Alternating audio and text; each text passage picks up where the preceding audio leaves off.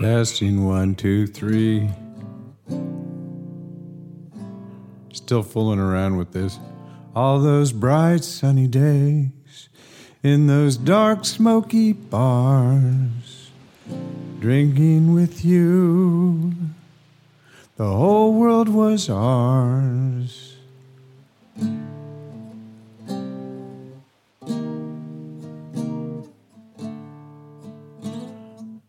This is weird open tuning. I don't quite know what to do.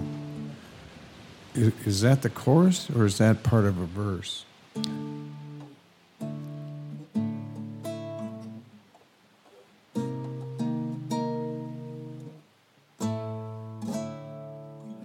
We'll find out.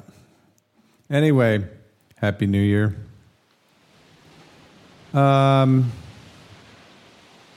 I read an article the other day, what the final stage of Reaganism looks like on Medium.com, which is a website I go to for my daily dose of man bashing, but occasionally there is an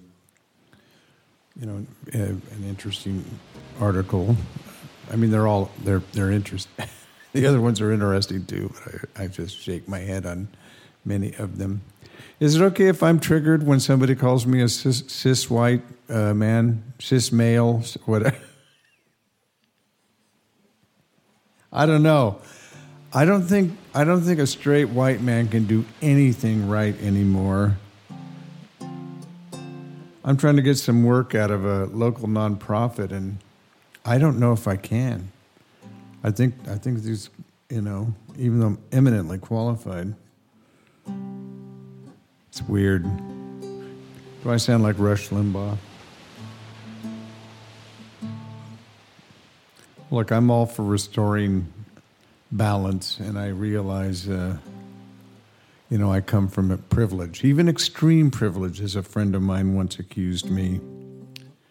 But I have certainly not materially benefited from that my whole life, so...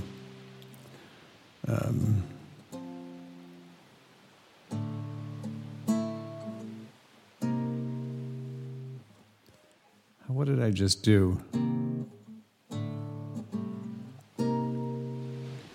Shoot, see?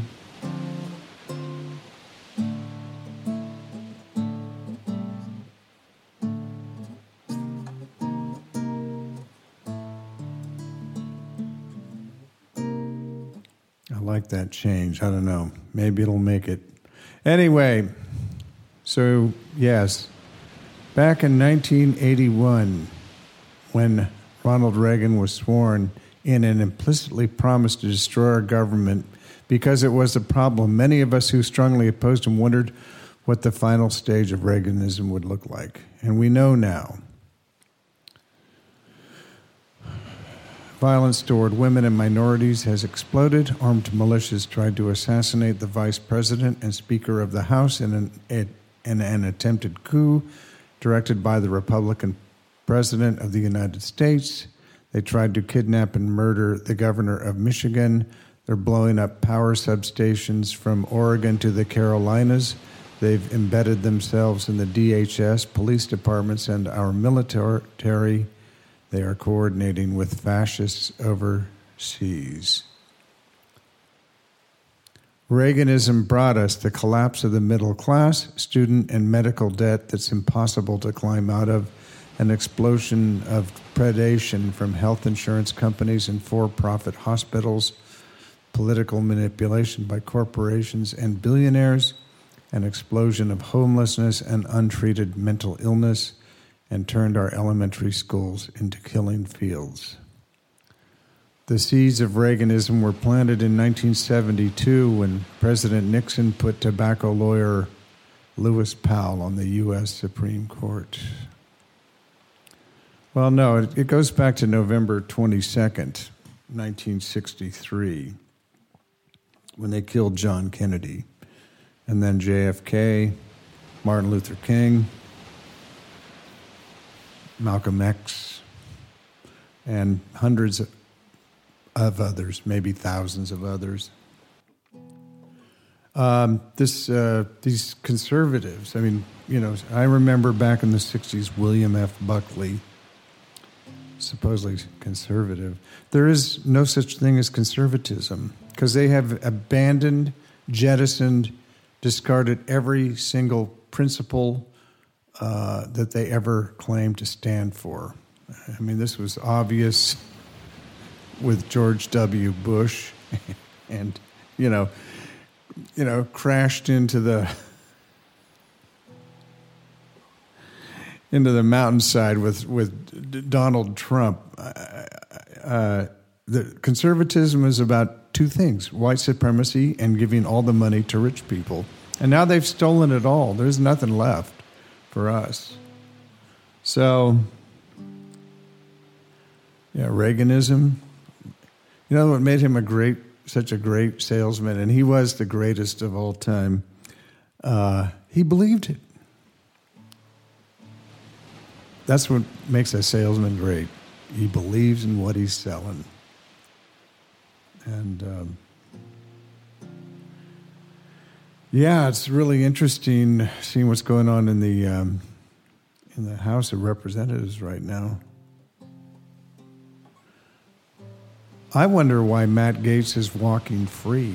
I have to believe that the Department of Justice is closing in on him and Lauren Boebert and what's her name, Marjorie Taylor Greene and Gosar and Scalise and all those people, and Trump and his cretinous spawn and all of his enablers and co-conspirators. But this whenever anybody identifies as a conservative anymore, say, what does that mean? Well, you can't argue with them because it's all. Well, now they say the quiet part out loud, but they didn't used to for a long time.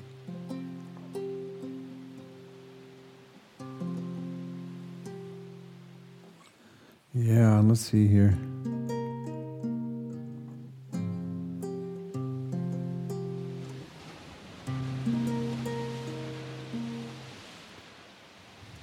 Well, strange times. I asked a good friend of mine who's a very successful lawyer now, he's retiring, but he was quite the radical.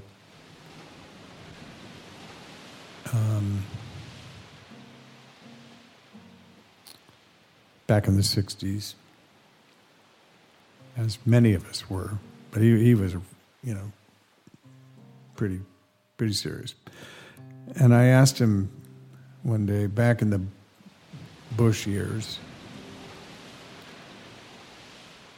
back in the 60s, in your weirdest, most paranoid envisioning of what the future would hold, did you ever think it could get this weird or imagine that it would be this weird? And he said no.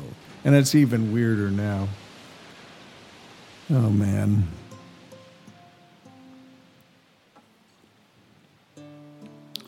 What am I trying to say? Courage.